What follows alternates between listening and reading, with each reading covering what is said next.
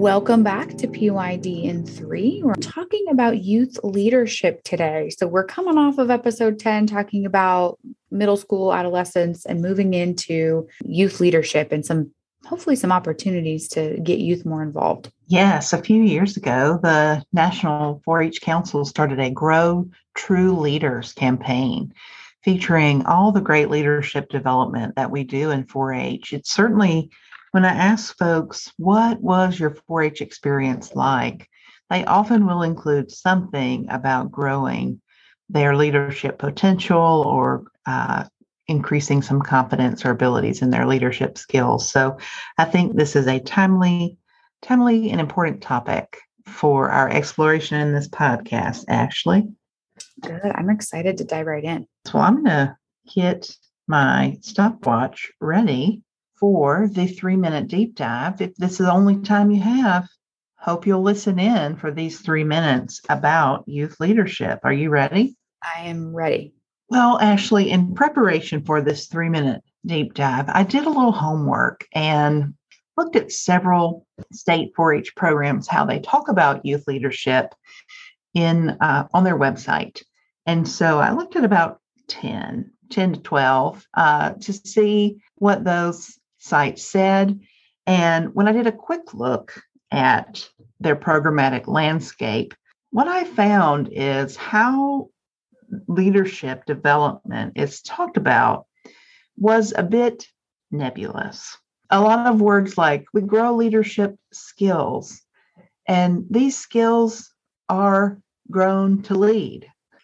And what is that exactly? They're skills to lead. To lead what? Well, lead with skills. So this kind of blanket, generic, sort of nebulous answer about what leadership development really is in 4-H and young people. So I said, this cannot be enough. I'm going to see what happens when I do a little bit deeper dive into the programmatic landscape. And what I've found is that there's a variety of ways that 4-H programs emphasize leadership development and create opportunity to engage and interact with leadership development.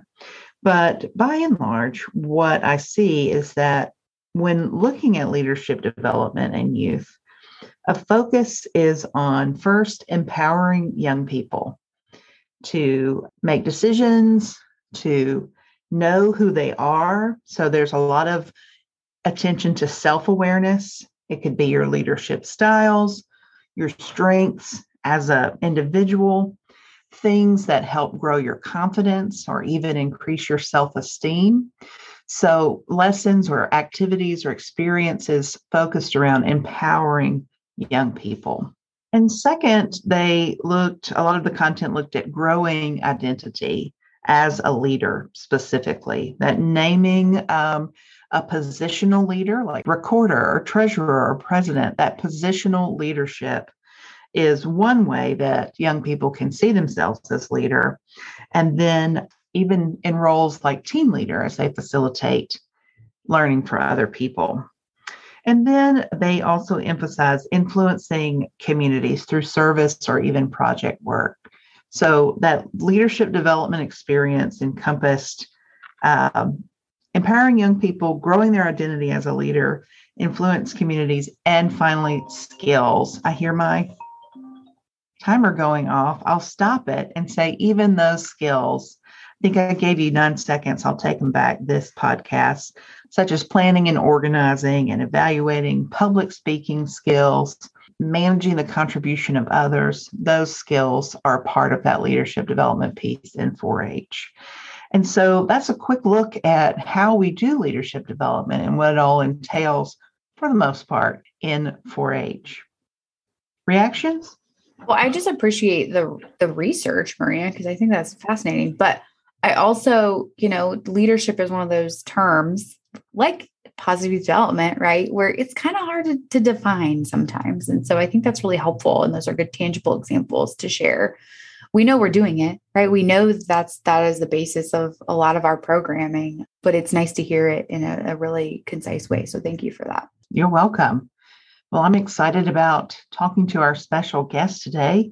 Who do we have, Ashley? We have a very fun interview coming up with our expert today. Segment 2, we always interview someone who is very well versed in the topic. And today that is going to be Dr. Rachel Guduli. Rachel is the Interim Assistant Extension Director for Kentucky 4-H. She is also the co-chair of Organizational Alignment Committee through the 4-H Thriving Model Task Force. And she is a force in and of herself and a lot of fun. So we're excited to talk a little more on the topic of youth leadership with Rachel. Yeah, tune in.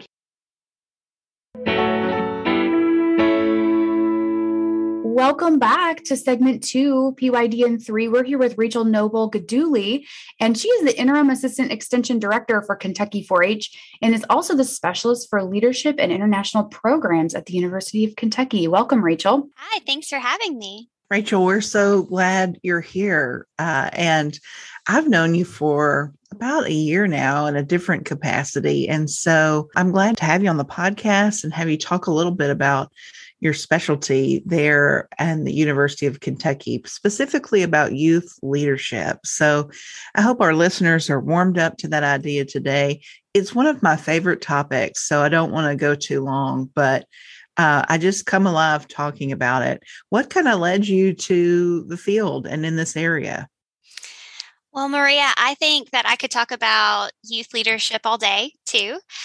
I am a product of Kentucky 4-H youth leadership programs, and that's really my spark and how I got to the point I am now as our interim director of Kentucky 4-H and specialist for leadership and international programs. I distinctly remember a time when an adult saw in me something I did not see in myself, and that was the potential to lead other groups.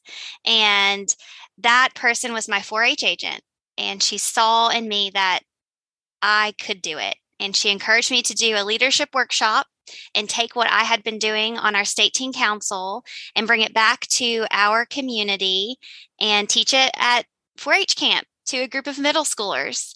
And that was really my start. That was what started it all. And funny enough, that individual is Dr. Jennifer Hunter, who is now the Assistant Director of Family Consumer Sciences here at the University of Kentucky. So it really is full circle for me. That is a great story. I'd love to know more about how she told you that she saw something in you that you did not see. Right. And I think that is something that is really important when we're working with our teens is that we don't really tell them, because as teens, you don't want to be told to do anything. But she, I think back to my teen days and man, I didn't want to be told how to do anything, but she had this way of nurturing that relationship and saying, you're really good at this. You should share it with your peers. And that just made me feel so special. And of course, I didn't know all the theory and the principles behind positive youth development. And I think she was just doing her job really, really well and nurturing that relationship and seeing in me and just sharing with me, you're really good at this, not necessarily saying you have to do this. And I think it's all about the way we approach our teens. That's so great. When I, in a previous life, professionally, I was doing research on leadership development and specifically as young women transition to adulthood and their leadership experience. And so many of their stories were, I became a leader because someone told me I could be. Yes. And it was not this self-driven. It was externally like a tap on the shoulder of, I think you should do this. You have this great potential. And so all their stories were the same in that way. I just love that you said teens necessarily don't want to be told anything, but right. Also the importance of being seen and yes. made to feel special. Yes. Ashley, any connection to that for you? You're pretty special in general. I think you've always kind of known that, my friend. But anything for you that stands out? I just think sometimes they need the ask or they need to kind of the nudge. I always say, right? The nudge. And so it's a little bit about being in the moment as an educator and kind of finding those times where that's appropriate. So, what does that look like as far as kind of being in that moment and taking the time to kind of observe and know your students or know your youth that you're working with? Ashley, I think you bring up a really good point, and I think it's something that all of our professionals across our system and even other fields, we are all so busy. We're looking for the most efficient way to do things. And I have had to stop in the last year and really think through, how am I intentionally identifying my young people's strengths? And how can I uplift them to utilize those? And it's not about checking off those check boxes. It's about the process. It's about getting our young people in the right place. And I always use an analogy that I read in a book years ago. And it's not about just the people you get on the bus, but it's about getting the right people in the right seats on the bus. And so I've tried to look at my young people that I work with as an individual and look at their strengths and how they can contribute in a way that's meaningful to them, and uplifting them, and also knowing that it's a process. It's not going to end up perfect. And we have to be okay with that as professionals. And that is the process of positive youth development. It makes sense for teens as much as it does for us as adult professionals. So it's kind of a funny, of course, that makes complete sense. Yes. But what are the differences between having that great colleague that, like Maria, who will say, "Oh, you're special," and tell you that day to day, which she does to me, and I appreciate, and doing that with a teen? Is there a difference with that approach for the adults versus teens? That's a good question. Well, we all want us to be valued, and we all want to contribute in a meaningful way. I think for our teens, they want to be seen, they want to be heard. And especially with this new generation, Generation Z, I've been reading some materials about Generation Z. They really want to contribute in that meaningful way. And it might look very different than what we have known in past years, because we are such a connected society. They want to be amplified to really impact the global scene. But, I'm not really sure. I think it comes down to that they want to be seen, they want to be heard, they want to place value where they are. And I think for educators, I think we really have to approach them based on their interests. And I think that's what it boils down to. Well, we know that this adolescent time period begins, it seems younger these days, but there's some identity exploration happening. Oh, absolutely. So how do we foster leadership development during this adolescent identity exploration? We approach them where their interests. How do they even know their interests? Maybe they've not had opportunity, or they've been, I don't know, I hate to use this word, I'm going to say it though, coerced because of parent passion or guardian passion. My girls don't care anything about team sports. And when I became a parent, I was like, that's the one thing I'm going to make sure my girls are part of. They don't care. And so finally, the youngest just had to say enough about soccer.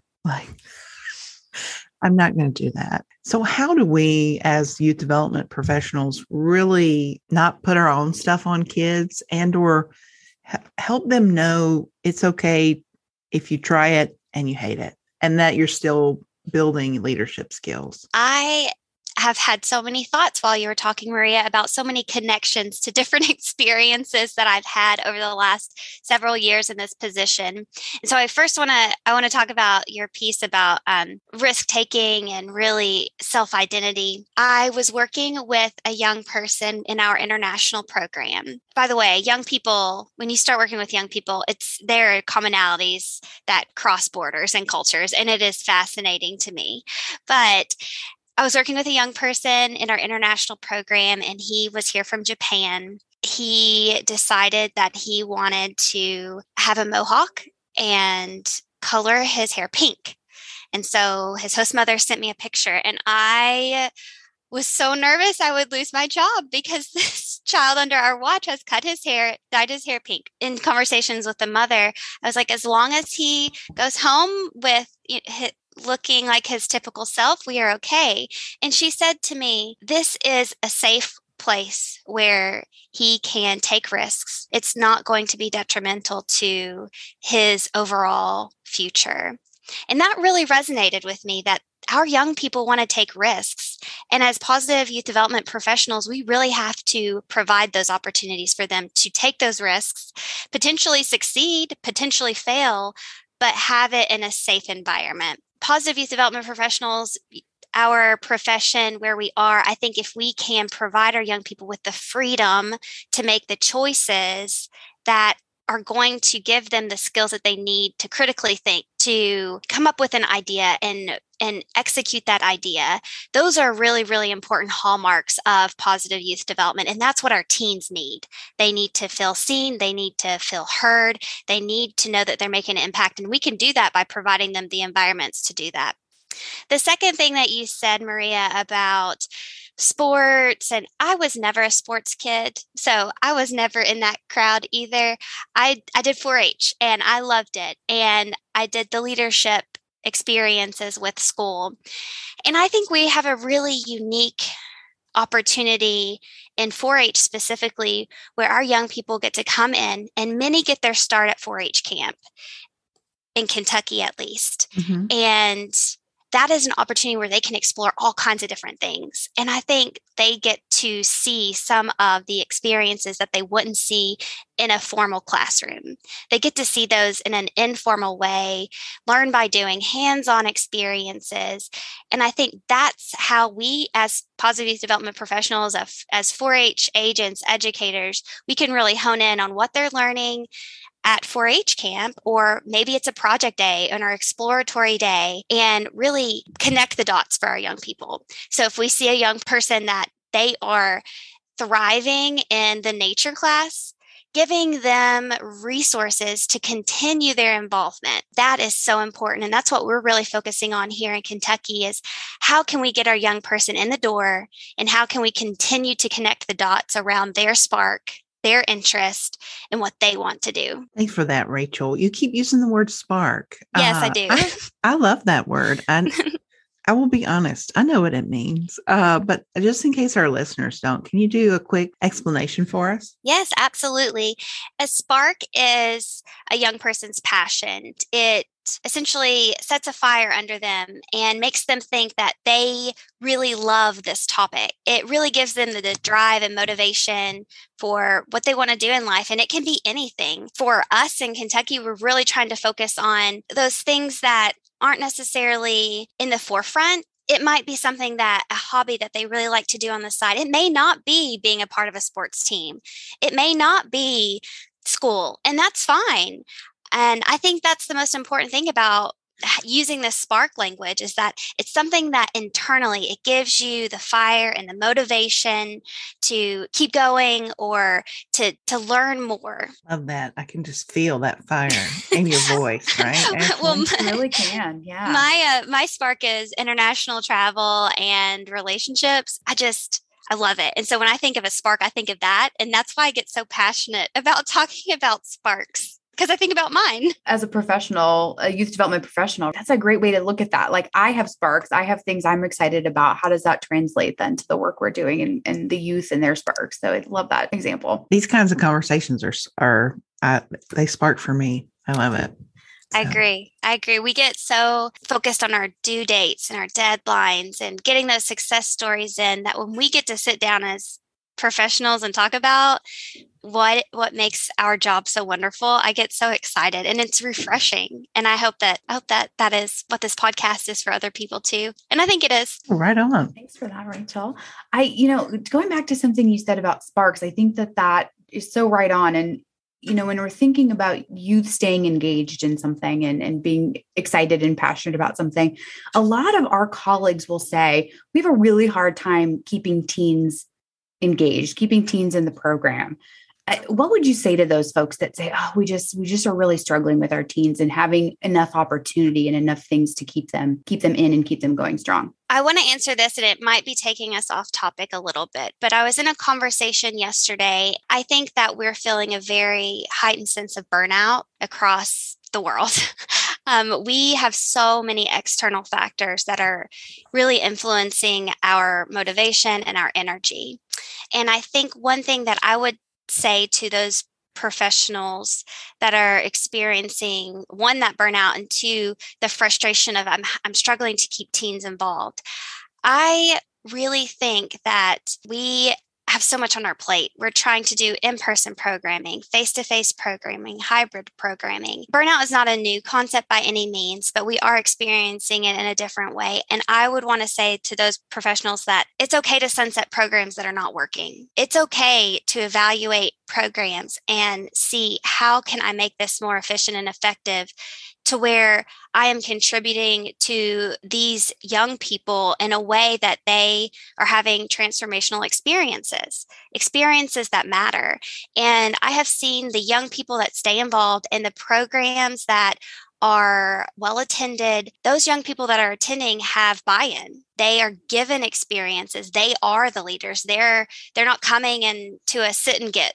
They are actively involved. If it is the time now, and I do think it's the time now, that if we need to sunset something, I think we need to have the courage to do that so we can program better for our young people. You used a term just then that I wrote down. It's sit and get. And it just, I'm like, what? I just shook my head like, yes. What do you mean by sit and get, Rachel? People come in, they sit. Well, first of all, they sign in because we need the demographics, right? Golly, yes. They sign in, they come sit down. They might pick up some food since, most extension programs have food. They sit there, they look at a PowerPoint, they hear, may not necessarily listen and take away. And they just get information and they leave. So that's what I mean by saying it. There's no dynamic experience or hands-on experience that makes the education meaningful and valuable. This has been something that has always gnawed at me about education in general, and not to poo-poo what happens in a formal classroom or even in higher education. But so many people say, I got my degree, yes, or I got this on a test. And I have always pushed back and say, you earned this. Education is not a spectator event. No, you got to be in it. And we got to, as professionals, set up the environment to have our learners be in it. Yes. And I think that measure of, is this a sit and get? And does it need to be sunset to actively engage these young people in something that is relevant, something in which they have buy-in? Yes. Are you noticing any trends on either topic or some component of a program where you're seeing success and buy-in? Yes. We, in the recent months in Kentucky, have had some devastating natural disasters. I have experienced compassion from our young people that I have never seen before. They want to help. They want to get out and work and help their fellow community members, even if they've never met them. We are seeing in Kentucky a lot of compassion and a lot of, they don't want your typical community service, which community service is great, but they want the connection to their cause.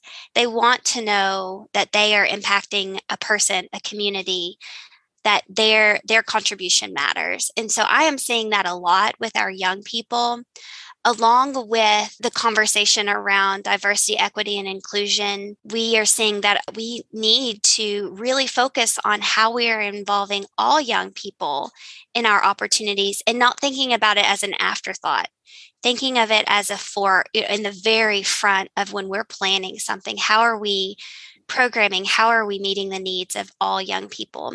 So I'm seeing our young people specifically, including more young people in the experience, not our traditional 4-Hers that we have had, which is a wonderful history, but we have to continue to change and evolve. And our young people are really pushing that in the programs that I'm working with. I think that's wonderful. I'm wondering, I instantly go to Youth Voice in that. And so what are ways that you've seen Youth Voice really successfully kind of driving some of those experiences? That Youth Voice piece is really important. And I want to talk a little bit about the quality of Youth Voice.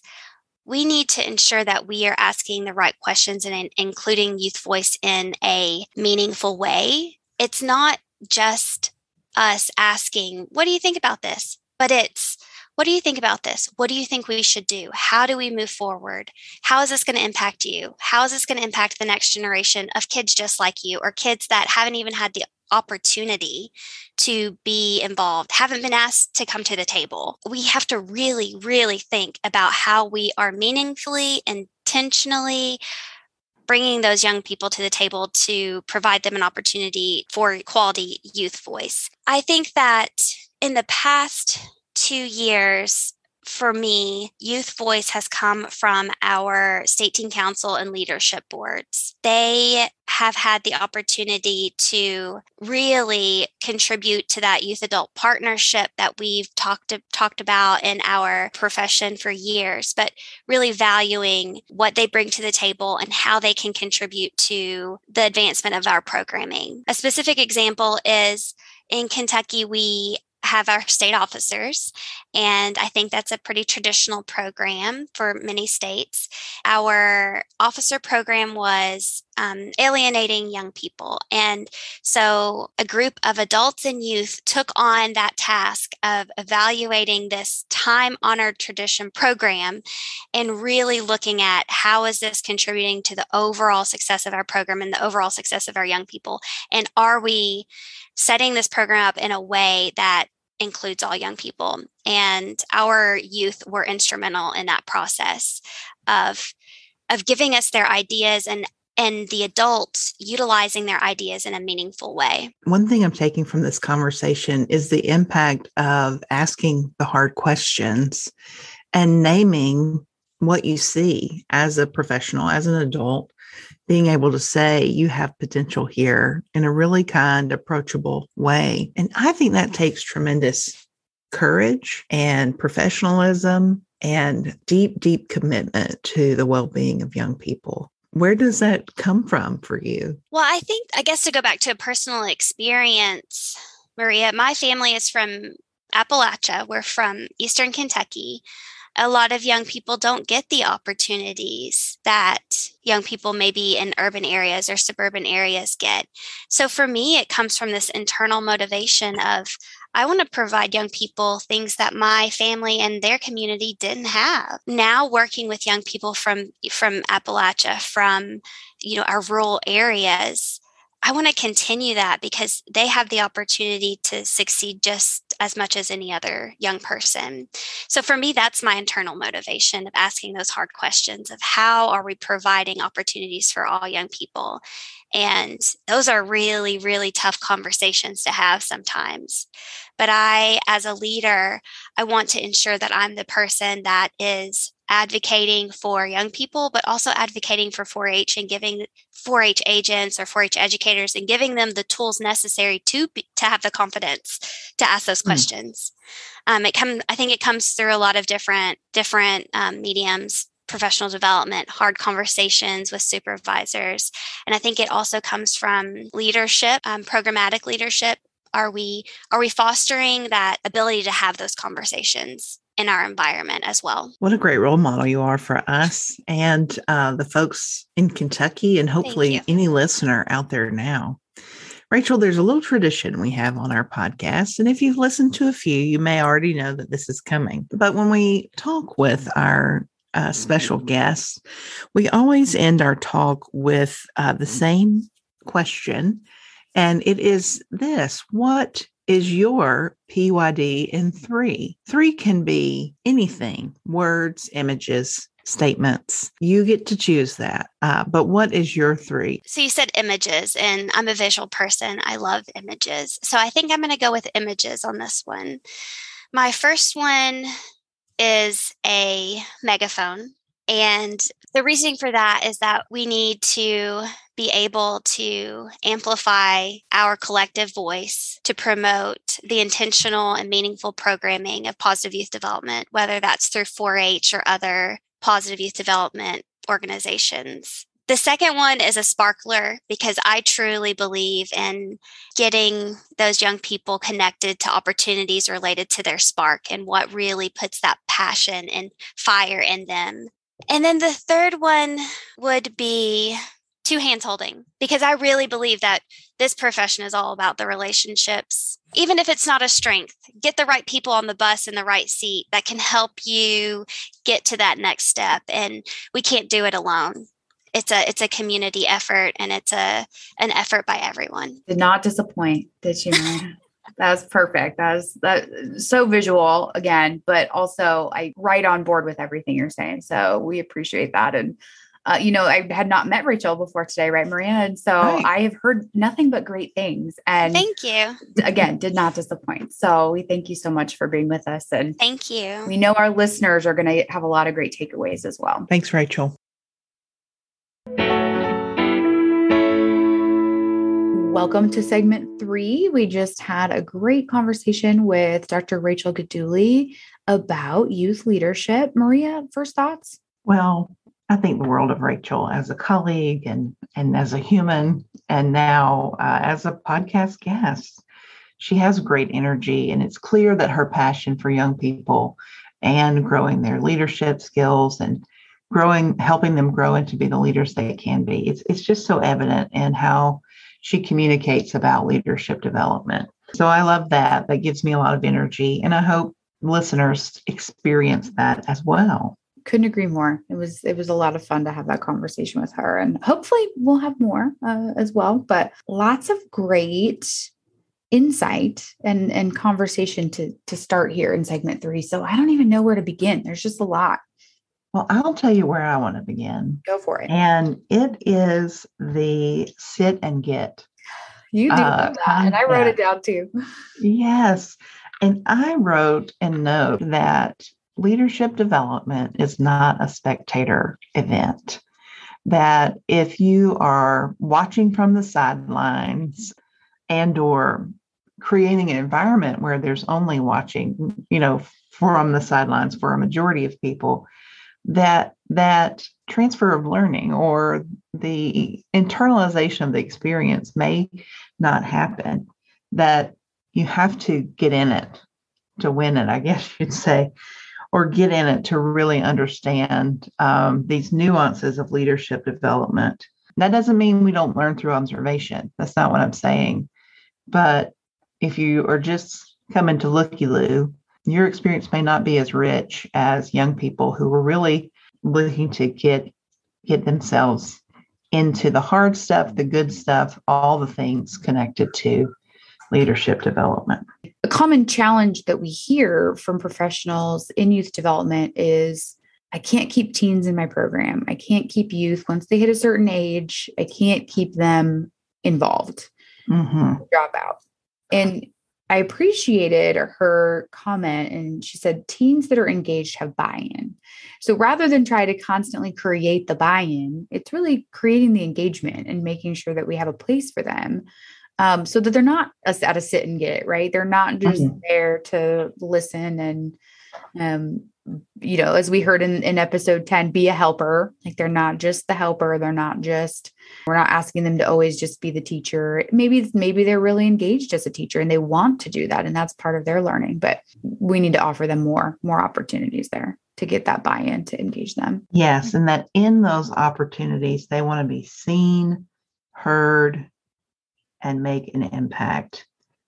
Particularly this generation, that connection that they want so badly, to be connected to each other and their community and make an impact that way. It makes me want to look at teen programming and say, where is that happening? How are we seeing these young people? How are we truly hearing them instead of queuing them up for things we want them to say? That's a big deal, right? And how are we creating opportunities for them to make an impact? Not us tell them how to, but truly allow them to move in that direction. As you're talking about this, it makes me think about a program we have here in Nebraska called Livestock Achievement Program. And those youth that decide to apply for that program have really the autonomy to decide what they want to how they want to set goals for themselves, what they want to achieve. And that includes leadership and citizenship pieces. And the most interesting of those, when I read their reports, are the ones that select the option of choose your own or create your own leadership opportunity or experience. And they come up with things that I never would have put as an option. That's 100% what I'm thinking, Maria, when you're saying, let them have the choice, let them kind of form or shape their own experience, because they're kind of sometimes more creative than we are, and they're going to use their spark to figure out what they want to do and what they want to achieve. So, are there opportunities to build more of that in where they really truly have their own direction? And that in many cases, they enjoy a risk. It's not as intimidating as maybe when you're a little older. That risk-taking behavior in a good and healthy environment, in a safe environment, is a really great learning experience for youth development, particularly in adolescence. I love creating opportunities for young people to take a risk and following their lead when they do. I love that she said that they need exposure as they continue to figure out who they are as leaders and grow their own leadership identity.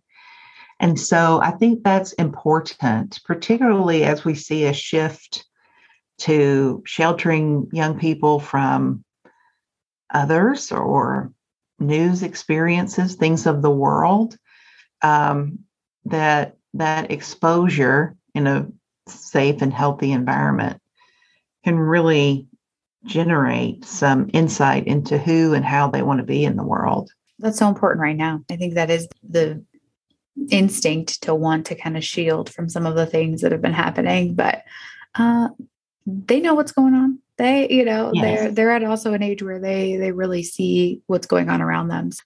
One thing that really resonated with me was when we talked about, and I think we all have examples of this, when youth say an adult saw something in me that I couldn't see in myself. Often the case, a lot of times, and even with young professionals, it's sometimes having to say, have you ever thought about trying X? Have you ever thought about being a part of, this opportunity? And sometimes it takes an ask, doesn't it? And again, it's about being intentional about those and making sure that we're approaching it in a way of, this is an opportunity. This is a choice. You don't have to. It's not a have to type of thing. And I think the results speak for themselves in that. I love that permission to say no and permission to say yes, to explore something that you love about this experience or the way that you're doing that experience. I see this in you. I talk about one of my mentors. Why was that person so important to me as a 15-year-old budding leader from Wilkes County, Georgia? It's because he knew I wanted to explore something, and created pathways to opportunities where I could have that exposure and that real sincere engagement, not just saying what adults told me to say, what my parents told me to say, but I could explore it on my own and figure out, how am I going to influence my community, even as a 15, 16-year-old, that I have space here to do that and keep moving forward. So do you sometimes think the reverse of that too, Maria? I probably go to the negative place, but sometimes I look back on my childhood and specifically that, high school age range. And I think, why didn't I do that? Why didn't I go on that trip? Or why didn't I participate in that event or go out for that team or whatever it is? And I think, well, no one asked me. No one told me I could. Mm-hmm. And had someone said, hey, you'd be great at this, I probably would have stepped up and tried it. But I think it was that, you're so unsure when you don't have the confidence yet to say, yeah, that's me. Do you have any of those moments where you think, I wish somebody would have pushed me on that a little more? I will say I do when I interact with other adults who have a special gift or they're really good at XYZ. And I said, I'll hear them sing as we're in a car together. And I say, did you ever take voice or chorus in high school? No. Why would I do that? Because you have this, I clearly can hear this talent that you have. Well, my parents would never have let me do that. They never encouraged that. And I think Well, there's still time. You can take voice lessons as an adult if you want, and it could become a really terrific hobby. So I hear it a lot in other folks or see it a lot in folks with whom I work. And then in the young people that are a part of my community here, to be able to say, you're actually really great at this. I don't know if you need an opportunity in that. Let's talk to your parents and figure out how to take advantage of what this community has to offer. So in reflection, I don't know that I intentionally said I wish someone would have, but I definitely can see it in other folks. Like, why did they never give you lessons in this? Because, wow, you have so much rich talent. Well, I'm glad that those people have you to say, hey, I thought about it, even as an adult, even thinking about it now. And I'm over here just like, why I could have been amazing. You still can be, Ashley. You still can be. Well, thank you. See, this is why our colleague relationship works so well. That's right. So, Maria, lots of great information. I'm still processing a lot of what we talked about with Rachel, to be honest, because it was so wonderful. And I think will lend itself to more conversations about a similar topic. But to wrap up this episode, of course, we have to go to our 3. So what are your 3 from youth leadership today? The first is, let's take some risks. I'm going to say that always, but let's take some informed risks or allow space for young people to take it as they explore their leadership potential. Let's take some risks, folks. Good, wise risk taking. Let's expose young people to different ways of being, various content, so that they can really figure out for themselves how they want to be and do in the world. I think that will help the ability to be contributing citizens, which is ideally what we want through this 4-H positive youth development experience. So take some risks, expose young people to a variety of things as best you can, and allow them to experience it. Not a sit and get, that they are in it, they are active, they are engaged in a meaningful way, and truly internalizing the lessons from that experience. Wonderful. How about you, Ashley? I really enjoyed this conversation, and I know I've already said it, but about kind of making the ask, being able to see something in someone and giving them that little nudge. Again, not a have to, always a choice, but approaching youth in a way or teens in a way that they can maybe say, well, maybe that is me. Maybe, I do see myself in that way too. So I appreciated that conversation. I also really liked, talking about teens and buy-in and what makes youth want to participate in a program, what makes that engagement happen. And the fact that it's okay to sunset programs that maybe aren't doing that. Maybe it's not, maybe we do have some sit and get programs that are no longer of interest from those youth. Is that still worth our time, or do we need to transition that and look at that a little bit differently? So, I love change. Not everyone does. And so for me, that's an opportunity just to look at things from a different perspective and improve, always upward trajectory. So I liked that. It's okay to sunset programs, which we know we talk about that, but in this lens of, because it's not maybe as engaging as it needs to be for this age group. And then the last thing, and it's a quote that Rachel said, and I wrote it down, that youth voice should be quality, not just quantity. And so I think we all know we need to include youth voice. We say that and we'll say, well, what do you think about that? Right. But that's just checking it off the list. That's not necessarily actively letting them be participants and actively engaging them in their learning and their experiences. So really listening and making it quality youth voice, not just quantity. So those are my 3. I could have chosen a lot more. There was a lot more that I jotted down, but that's what's really resonating with me today. Well, it sounds like we need to have some follow-up conversations with Dr. Rachel Gaduli. Absolutely. We'll We'll have to do that. She was a great guest and lots more to talk about. Indeed. We'll catch her on a future episode. Thanks for listening.